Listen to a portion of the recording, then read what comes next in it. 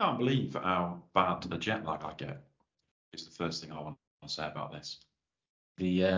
Certainly the first few days in Orlando were horrendous, with multiple sort of coffees exchanged at 3 a.m. It's pretty bad. See, it would have been fine because I would have been asleep apart from you two making such a racket in the living room that I couldn't sleep. I feel like that's like, why were you forcing your jet lag on me? It was also quite exciting though, wasn't it? Sort of as soon as you heard someone rumbling around, you sort of wanted to get up and get on with the day. Yeah, 2:30 a.m. club. Exactly. Basically what it was. Yeah.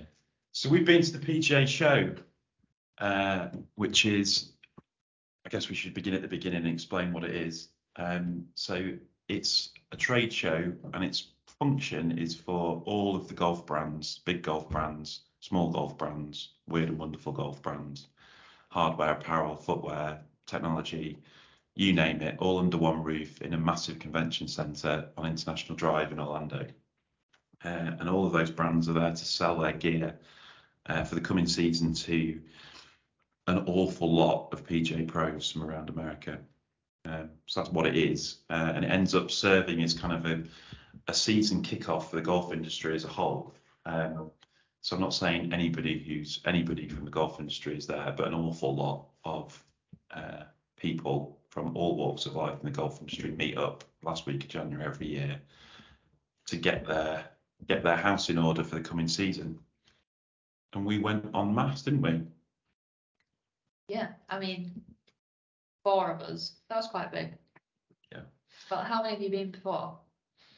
I went on my own last year, which was a very unpleasant experience. It was kind of post-apocalyptic, COVID-stricken show where all of the things that normally happen at a PGA show were still there waiting for the people, but the people didn't come.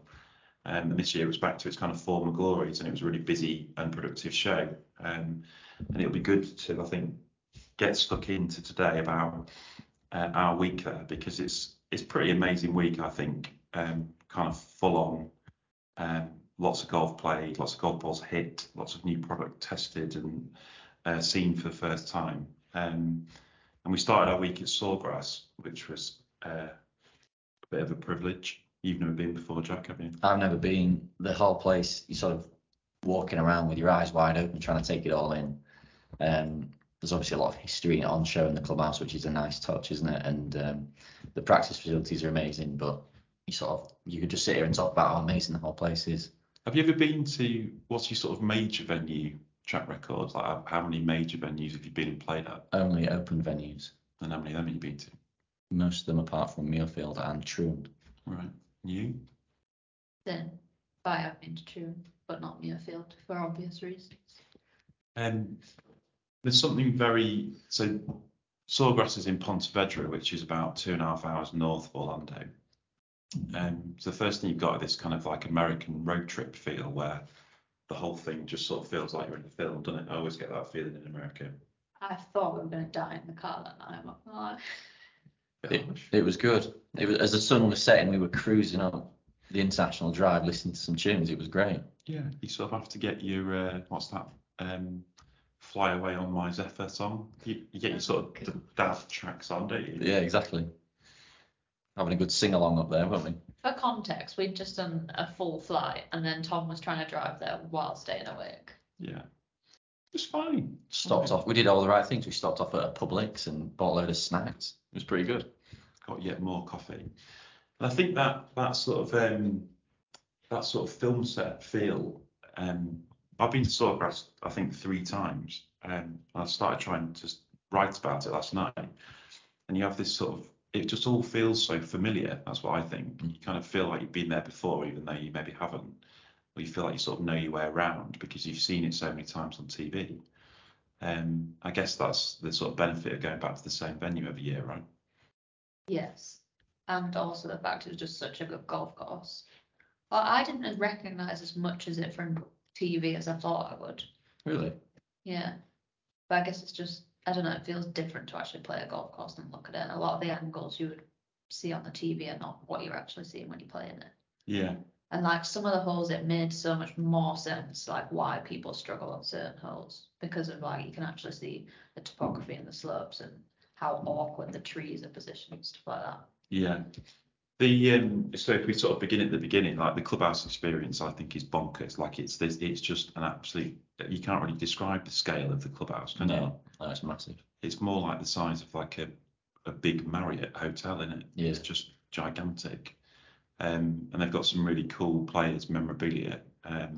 So they've got each winner of the players donates a golf club to the clubhouse, which has helped them win. So you've got like McIlroy's driver. What else have you got? Tiger's 3-wood was there. Cam Smith's pitching wedge, I think, from the 17th tee shot. Not the one that chipped into the water. No. Cooch's iron that he hit on 17 as well, I think. So that's pretty neat, isn't it? That was very cool. And you could actually get your hands on it, like, and touch it and feel it. At Hoylake, they've got all of a similar sort of thing, but it's all in like a glass case. And don't think you can see it.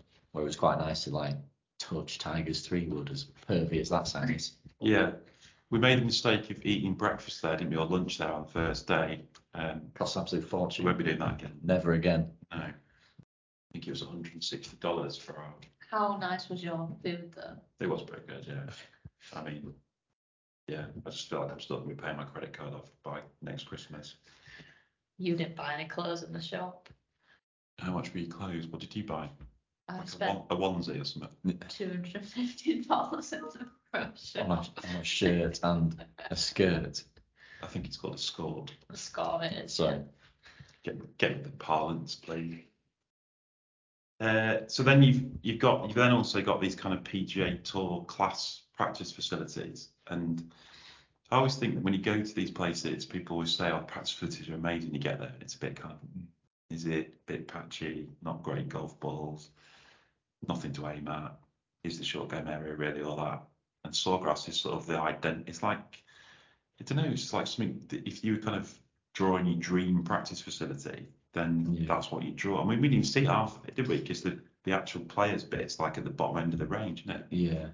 What I thought was really cool was they had 2 practice short game areas, didn't they? One for both courses, and they were both greens were at different stimps, and like the condition of it was totally different. It was. Is that right? Yeah. So we on the first day where we played Dyes Valley, we went over and did some chipping and putting around the Dyes Valley chipping and putting green. Greens were rapid. Greens were like 12.5 on the stimp, and it was crazy. And then the day after, we played the stadium course, and the greens were a bit slower. The short game area greens reflected what they were going to be like out there. Why do you think the greens were slower on the stadium? Because they're saving them. I think they're overseeing them, aren't they, with ryegrass, so it's green and the grass is alive. Where on the Dyes Valley it was all dormant, so they were just ironing them. Well, that was a very, very stark difference, wasn't it? So players has moved from what it's slots in May, when obviously the growth has got going, and even though we're in kind of Florida, it's still the middle of winter, right? Yeah. So we played Dyes Valley's course on the Saturday, which is the second course at Sawgrass, and it's the grass was just dead.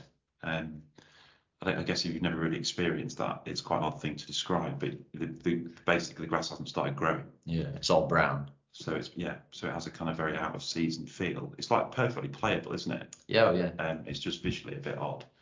And what makes it even weirder is that because the players is now in this March slot, they've obviously got to make sure that the course is ready for the season. So it's manicured within an inch of its life, isn't it? It's unbelievably green. Yeah. They've obviously overseeded it. They've obviously put some chemicals on it. Yeah. It's like visually just totally different. Yeah, it was like being like a different venue in a different world, wasn't it? It was, yeah. And there was basically no rough on Dyes Valley because it's dead, but the rough on the stadium course was so thick, so juicy already that you sort of think in March it'll just be absolutely brutal. Yeah, the rough is odd, isn't it? Because I mean, it wasn't wet, but it kind of had that sort of claggy, sticky feel, definitely. Yeah. So you kind of, I don't know. When I first started in the golf industry, and you get to go to these kind of special places that you don't get to go to very often. Certainly never had done before I worked in golf. I used to hate. I used to get so het up because you're just desperate to have sort of good memories, aren't you, of going there, and you really want to say, "Oh, I played Sawgrass and I shot something sensible." When you get back, I don't know whether it's like lowering testosterone levels of age or whatever, but I do feel much more relaxed now and you sort of just enjoying being there because it is such a privilege. So then we get to the first tee, and we've got a 4 caddy, Connor.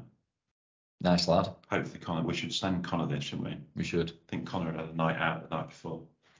He only admitted that though later after we got to know him, and he was a bit more comfortable with us. But he was out the night before and apparently not in a good spot. Stood with us on the first tee. And the purpose of us going was to try and shoot a vlog for Hannah's YouTube channel. First one we'd done, and we were trying to. It was quite an intense experience because it was just Hannah, so it was every shot Hannah hit at Sawgrass. And Connor had set this challenge of trying to break 80 off effectively the men's tee. So we played it at about 6,400 yards. You didn't like it, did you? It was very stressful. It was It's like you complain about wanting to shoot a good score when you go into these places, and then I have to do it with like 5 cameras following us around. Yeah. As if that's fun. But it was quite an intense watch because I don't know, it felt like watching someone play a tournament round really because you were clearly like very concerned about what you were scoring. I feel like it was worse as well because I'd never been there, so I had no idea what was going on. I was playing this course I was trying to appreciate, and I was trying to play good and talk to the camera. It was just like too much going on at once. Yeah, I can sort of see that. I mean, I don't know about you, but I felt so invested in the score and the story that I found it, you know, it's almost like you say, it was like watching a tournament where you just like someone hits a shot and you're desperate for it to find the green. Please go close. Oh my God, don't 3-putt again, sort of thing. It was I found it really hard. I've never played a round of golf where I was so on eggshells. I didn't know what to do with myself. It was like basically watching a round from inside the ropes. Yeah, what it felt like. Definitely. Yeah, it was tough. I mean, it was great. It was really intense, but I thought it was great. Yeah. I just felt like I was ruining the experience for everyone else. Like 3 of us haven't been there before, and everyone's having to run around me hitting shots. No. We had a great time watching you make a mess of it. It was good. I don't think we should give too much away about the score or how it all worked out in Hannah's quest to break 80 at Sawgrass because you can watch the video and it is a cool video. Were there any holes that stuck out that were sort of surprising to you? But was the golf course what you expected? Every hole was really good, wasn't it? Like, you obviously know all the signature holes, but like every hole was just as good, pretty much. I liked the 10th. That was really cool, wasn't it? Oh, it's brilliant, absolutely brilliant, yeah. Which I wouldn't have been able to tell you about that hole before I went. Yeah, I mean, I think the whole place is an absolute fascination. So it's built on a swamp, right? So the whole thing is like a sort of miracle of engineering in the first place. And I think it's quite a unique major venue because it's kind of unencumbered by. So it's obviously got this huge players legacy. I don't know how many years it's been there. I'm going to guess at 25. More than that. Jack Nicklaus won there. Did he? Yeah. Okay, so let's guess at 35. It's been there a long time, but it hasn't quite got the same. It's not encumbered by that history in the same way that some open venues are. So the 12th hole, for example, at Sawgrass, they basically ripped up and started again. You two might not even remember this because it was kind of 6 or 7 years ago, so you were probably out clubbing or something. Yeah. But I can. So that used to be a kind of medium length par 4 with a big lump on the left hand side. So you just played out to the right of this lump and then wedged it on. And they've now turned it into this incredible risk and reward par 4, but it's kind of unrecognisable from what it was before. It's got water and bunkers on the left on it, and you can easily run out of room on the right into the trees. But it's a brilliant risk and reward 4 now. But you couldn't do that anywhere else, I don't think. If you think about our historic major venues, they can't just say, no, we think the 13th Augusta's now outdated, so we're going to move the tee and put it nearer the 12th green, because people would like throw their arms in the air, so you can't do that. Yeah. So the PGA. They have moved it back loads, haven't they, for this year? They've moved it back. They haven't redesigned the whole hole. What they're trying to do actually is by moving it back is retain the hole's integrity just to make up for modern equipment. Whereas at Sawgrass, they seem to have this flexibility to say, actually, we think we can improve this, so we're gonna do it. So I think that makes it unique, and it's like the same thing here. They can't change the postage stamp. They can't go off. The green's a bit small because like people go mental. Yeah. And look like the green is a bit small. Yeah, and the old course is probably the best example, isn't it? It just is what it is, right? Yeah. They're not going to fundamentally change it, but Sawgrass do that. And I guess I would speak as someone who doesn't particularly like park golf or that sort of US style of golf, but Sawgrass it's a case apart. Like you played Disney on Monday. Yes. I played Tranquilo. I played Tranquilo and I played Orange Tree, both of which are brilliant golf courses. Tranquilo particularly is much more what you'd expect. It's kind of open, and Sawgrass is not that. You can sort of see why some players rate it, some players don't particularly like it, because it does suit a shaper, doesn't it? It's not like any other course in America I've ever played. Yeah. Where my sort of general experience is, like you say, wide open, big, fast greens, but the greens are the challenge, and the rest of it is just there. Yeah. Where at Sawgrass, like every single shot on the back nine asks a really interesting question, doesn't it? There's nothing bad about the back nine. It was amazing. Yeah. Definitely should have hit more 3-woods for the short shaping situation. And there's quite a lot of holes that force you to shape it, isn't it? Yeah. Which doesn't suit everybody, certainly. So. Well, that 10th hole's an absolute jaffer, definitely, and it's one that sort of sticks in the memory. But the back nine's just rock and roll, innit? Every single hole is like you can make any score. Basically. Yeah. Oh, it was crazy. It was really good. Tell me about it. Yeah. I think the 16th is like an absolute all-timer as well. I mean, that's not exactly breaking news, but it is brilliant. 11 as a par 5 is really good, isn't it? Because it's short, but you can't miss that green because you've got this crazy bunker shot that wraps all the way around it. And you think you can imagine playing that in a tournament? You think you have to make birdie there, right? Yeah. So you've got to get your tee shot away. You've got to then take the second shot on. Yeah. And that sort of brings its own pressures, doesn't it? So yeah, absolutely loved it. Hope we can go back again in the future, and hopefully you'll enjoy watching the vlog. So we did that, which was work. Yep. All work. I was going to say it didn't feel like work, but it did. It definitely felt like work. Did for me. Felt like a week of work in a day. Felt like hard work on that back nine. Yes. Then we had a couple of days, sort of corporate golf. I went to the basketball. Yeah. Got to mention that. Did you enjoy it? Unbelievable, just unbelievable. So a friend of mine, who's the general manager of JCB over here, has got a really good connection at Orlando Magic, and we got courtside tickets. And honestly, it was the sort of thing that is making you rewrite your top 10 sporting experiences. It was just bonkers. Really? Yeah, I'm not a basketball fan. I know the rules, but it was Orlando Magic versus Boston Celtic. I was disappointed that Larry Bird wasn't still playing. So those of you from the 90s, turns out he's retired. Long time retired. But yeah, it was mega. So you literally sat on by whatever the side of a basketball court's called, touchline, outline, summit, line, the line, and yeah, just incredible sort of thing of physicality and speed and blah blah blah, and just so American. Like they do the national anthem at the start, and massive great big screens with the stars and stripes on, and it was packed. It was genius, absolutely brilliant. And then you lot went to demo day on the Tuesday. We did. And I'd sort of given it the big one about demo day, hadn't I? Told you it was amazing. Yes. It's bizarre. It's just this massive circular driving range. So you can hit from literally every direction into the middle.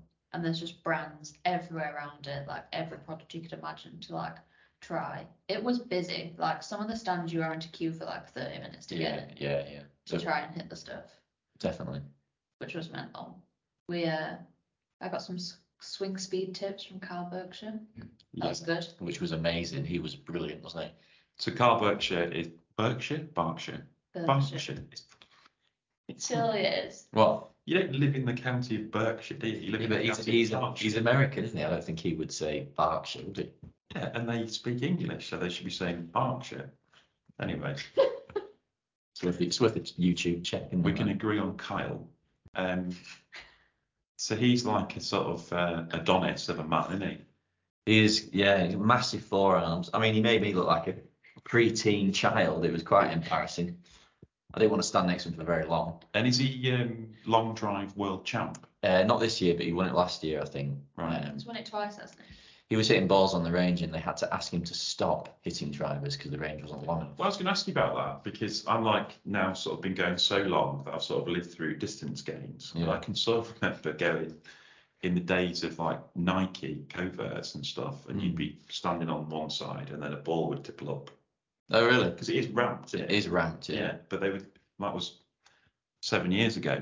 So apparently we're gaining about 8 yards a year. So surely they should be now flying over people's heads. I think he was pitching it on the other side. Was it really? Yeah, I don't think he hit many drivers before, so there was some frantic waving on the other side of the range. So how far does a long drive man drive?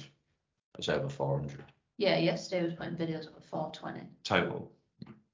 Carry. Yeah, 420 total, I think. They must get it into the 400 yards. No. Bryson hits it like 360 in tour events. Right. Anyway, Carl is planning on going on tour, is he? Well, he was saying to another podcaster or video guy that he is doing a lot of practice to try and get his game right for tour and try and take advantage of his massive distance. But I think you have quite a hard time controlling loft, don't you, at 150 miles an hour. Is that the problem? So they can't use their wedges? I think they just have terrible short games because to control flight and distance, you have to be soft, don't you? You have to have an element of touch. And I think when you do 10 years of just hitting it as hard as you can, I don't think doesn't quite transfer very well, does it, to short iron play? Right, and he was on the Cobra stand. He was on the Cobra stand, yeah. The Cobra stand was amazing. They had a DJ. Yeah, they do it properly, don't they? They do it properly. There was happy hour drinks, 2 till 4. They had like a stand where people were watching Lexi Thompson hit balls. There was another long drive guy that I didn't know, but he was hitting balls next to Kyle. Yeah. And you were trying to build the perfect human, weren't you? I think you decided that you were going to go Kyle's arms and Lexi's legs. Yeah, I think that would be the optimal, most attractive person. Yeah. So you're sort of doubling down on Cobra staffers. Yeah, definitely. So there's no Bryson there though.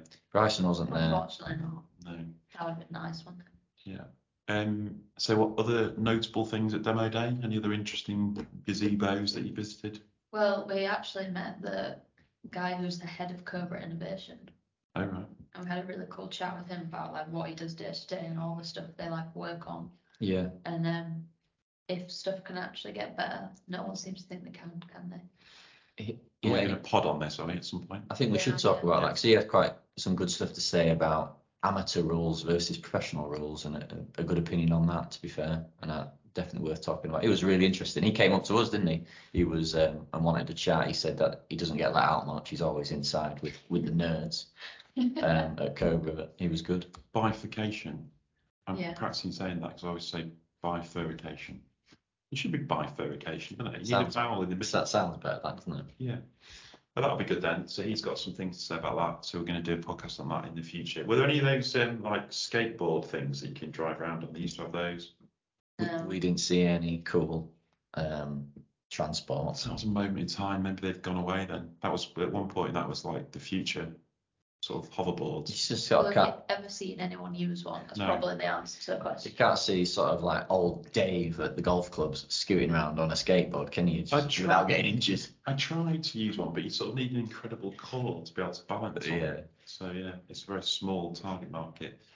I can remember going to Demo Day in my first couple of years here, and it was whatever that emoji is where your headset's on fire.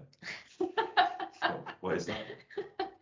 Mind blown. Mind Is that the blown. word you're looking for? I just could not fathom it. And like, I think that is the whole thing. Like, we've all been to demo days here or to like a fitting day. Yes. And like, no disrespect, but at the end of the day, it's a gazebo in a field. Yeah. You sort of think, okay, I'm going to a demo day and that's what I'm going to get there. And you get to that thing, and certainly it's like a sort of whole festival for golf, isn't it? Like just bonkers amount of flags and colours and people and that Cobra stand. Nike used to do that where they'd have long drive people and a DJ and all the rest of it. Yeah. I don't know, just sort of like all of a sudden you think, fuck me, golf's like a thing. You might have to bleep that out. You certainly feel like everyone who loves golf is there, and when you're there, you sort of love golf even more, don't you? It's like infectious. It's proper exciting, yeah.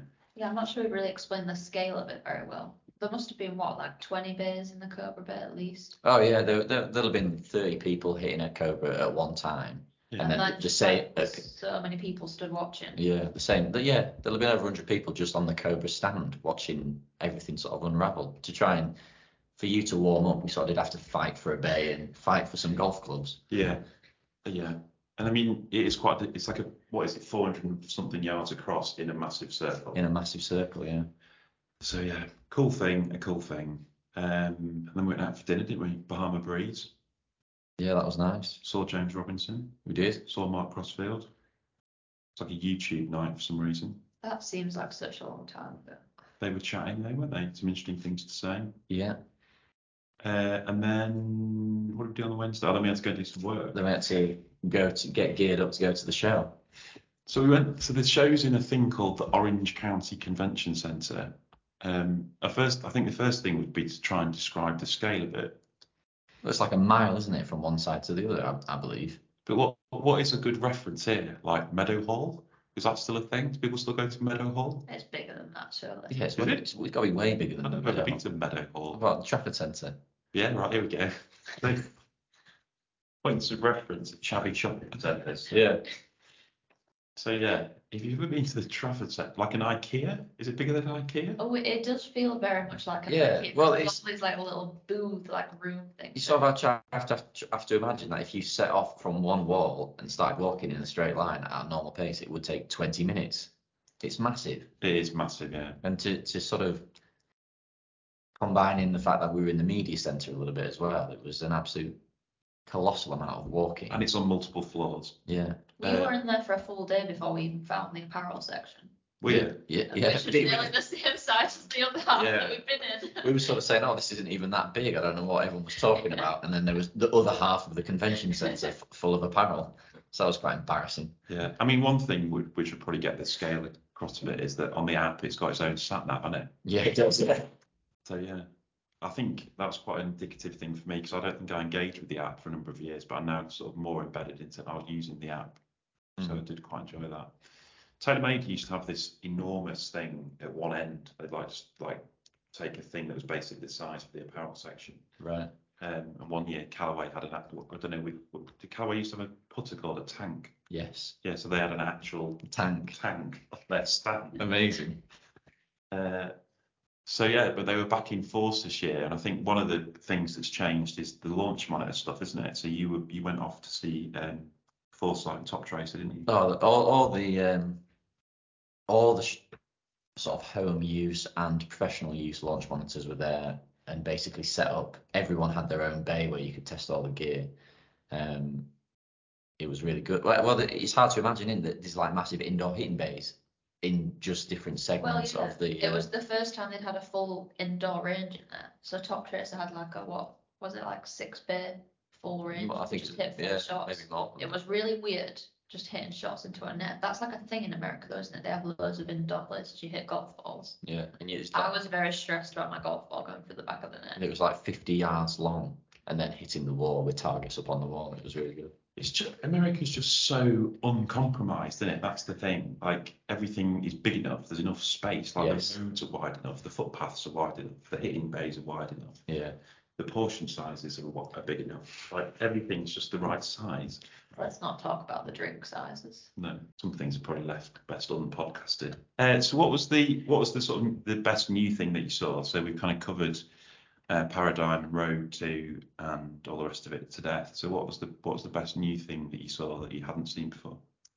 I think, did you come across the Put View stuff, which is where they have like scanners on the roof that scan the like topography of the ground and then they use lasers to then show the lines and produce the reads and stuff. So basically it's a really good green reading tool.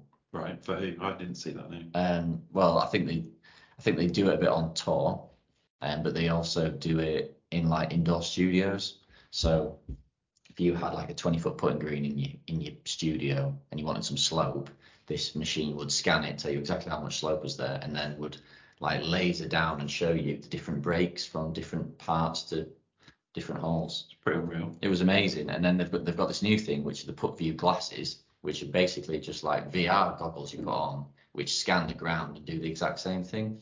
It's like absolutely mind-blowing technology. It's ridiculous. Like you literally put the glasses on, look at the putt you're about to hit, and it would give you then like a shot tracer line of the line you should hit. It was just bonkers. Sure. Absolutely bonkers, yeah. Really amazing. It sounds #non-conforming though. Oh yeah, but, you obviously couldn't use it in tournaments, but it's a great exercise. To be honest, I think tour players take it to events. I've seen Poulter doing a bit with it, Really? where if you know where the flag is going to be over the 4 days, you could sort of hit a load of putts and it tell you exactly where to aim. They need to ban that. You can't be doing that. I mean, I don't know how much they can use it, but I've certainly seen him using it. Right. Phil Kenyon has been a bit sort of behind it, I think. Right. So really good. That was like crazy tech that we couldn't get the ball off it. We The had biggest stuff was probably like practice and coaching stuff, wasn't it? Because obviously we'd seen most of the hardware. Yes. So there wasn't just suddenly going to be like a random driver that had not appeared before. No. But like the top tracer range we went on was really cool because they brought loads of new like games out that you could train with when you went to practice, which seems simple and like you see them sometimes when you go practice, but you don't think to actually do them. We literally did each one, and it made you focus like so much more. So for people who are like practicing at the range all the time over here, and are just like in that mindset of beating balls all the time, there were some really cool games that you could do, and you could get handicaps on it. You could send the scores to your coach. Yeah. So you like a lot better ways to actually practice. Yeah. I guess we saw that with like ShotScope as well, because they were not bringing out a new product to the show, but they were bringing out a coaching platform where all the users who have like their watches or the GPSs that collect the statistics can now like share that with their coaches.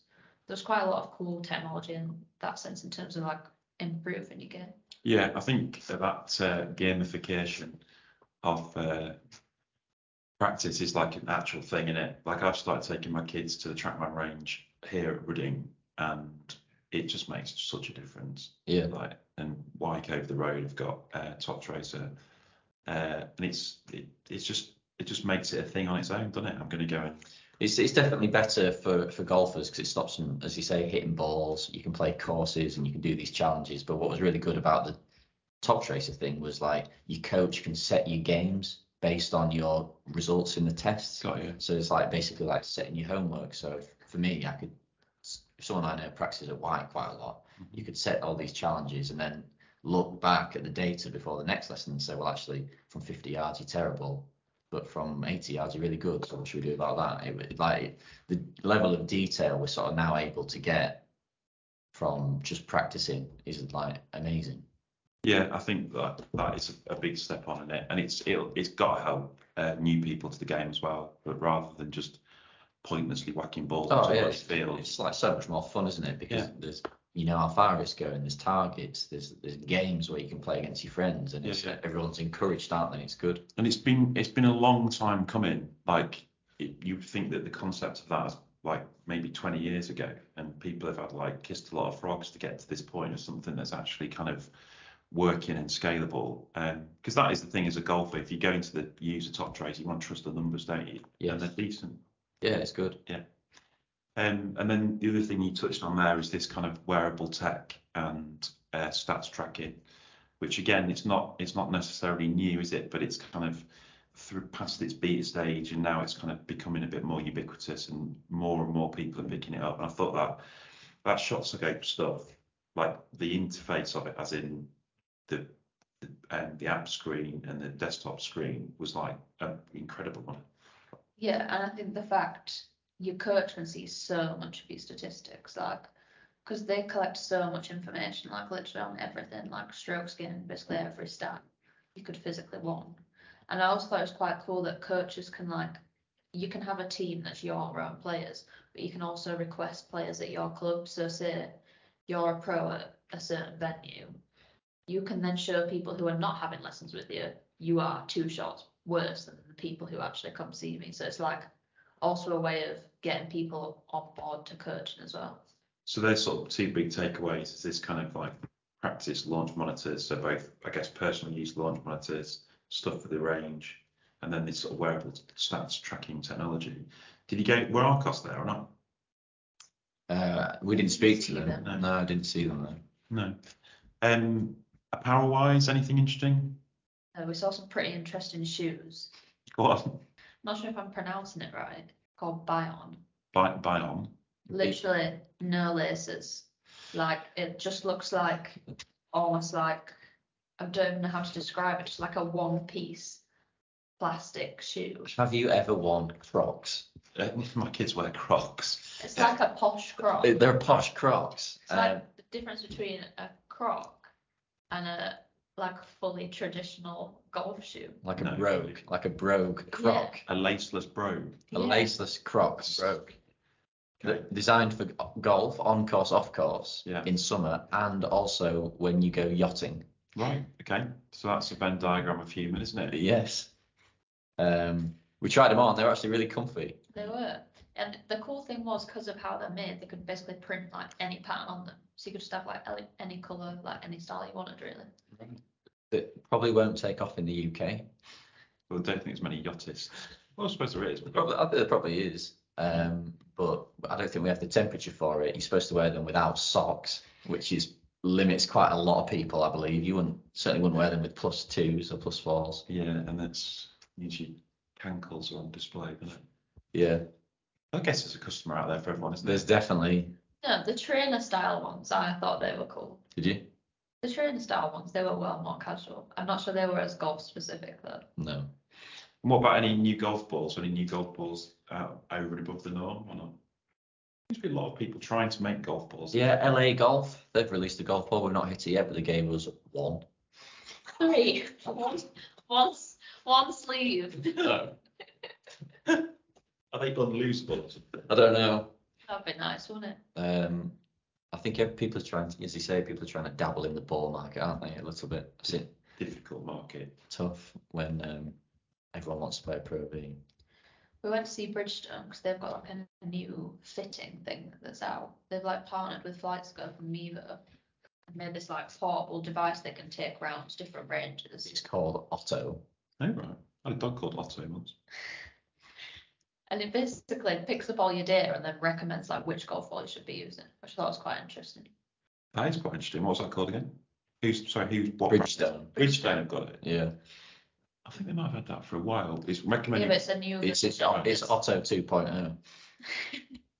It's a lot smaller so they can move it around. They basically said the previous one was so big, like you could only have it where you had it. Yeah. Whereas this one was like, It was pretty small. it was pretty small, like a big rucksack maybe. How is that different from just a launch monitor telling you what your data is with different? Well, there'll be it's like a program where it uses the launch monitor data and then combine the shots you hit combined with where do you play, what sort of flight do you have, what are you looking for a ball, all those sorts of questions. The algorithm spits out the answer. So if you've been to that show and you're saying, okay, so you're at the sort of cutting edge of stuff, like you're seeing it before customers are, people are going to be bringing new product to that show and trying to see if they can get it to stick with PGA pros and the media, whatever else. What are you saying the trends are over the next 5 or 10 years? What product will everybody have or will be used by everybody that is kind of just getting going now? Good question. What's the next TrackMan? Other launch monitors do exist. What's the next launch monitor category? Well, it's like cheap indoor ones, isn't it? Like you can have at your house. I think it's all about practice. Yeah. I think the clubs are good, the balls are good, but how you practice and how you get better at golf away from the golf course, I think that's where people seem to be heading down. Yeah. So I don't know what it is, and I don't think I saw it there, but it'll be something to do with, it's like maybe it's your wearable tech that tracks your stats better or something like that, something you can use at home. That market's definitely still developing, isn't it? Yeah, something that where you go play and your launch monitor at home automatically gets the data and says these are the shots you need to practice. It'll be something like that, I think. It feels it's kind of infinite things are possible now that people have got the idea. Yeah. I guess it goes back to you and your supercomputer, doesn't it? It's like, yeah. It does with the launch monitor thing. It does, if like they used to cost a fortune and it was only for tour pros, and now I've seen it get into people's homes. Yeah, it's awesome. It's amazing, isn't it? I mean, there's some of the tech you can get, like the Mevo or the Garmin thing's about 500 quid, and that's supposed to be really accurate. Yeah. Rapsodo, they've just released a new sort of at-home launch monitor. They released there. We've not seen it yet, but I think so. My prediction is Zen green stages or They're so good. but also very expensive. Yeah, they are, yeah. But other people will do it, won't they? And they had like a new, so the Zen green stage is a moving green, which you can basically put to any single angle you want. It's the thing that you see on Sky Sports. Yeah. Yeah. And they've now started, they've got a hitting mat version, which was what they were debuting there. And it literally moves on every angle possible. So I think that's again like that idea that when you go to the range, all you can do is practice hitting off a flat mat, right? Whereas with that, like it's actually so much more like the golf course because you can practice loads of different lines. So imagine you're at your short tracer range, you're playing the Belfry, for example.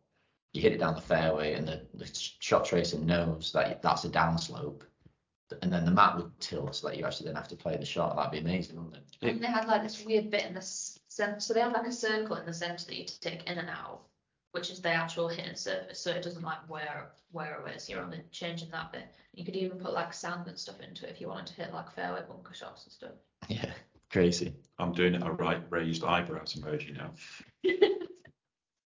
So I went in a different direction from what I was thinking for it. I mean, the hitting off slopey lies thing is obviously a use case for it and something they're trying to develop. Yeah.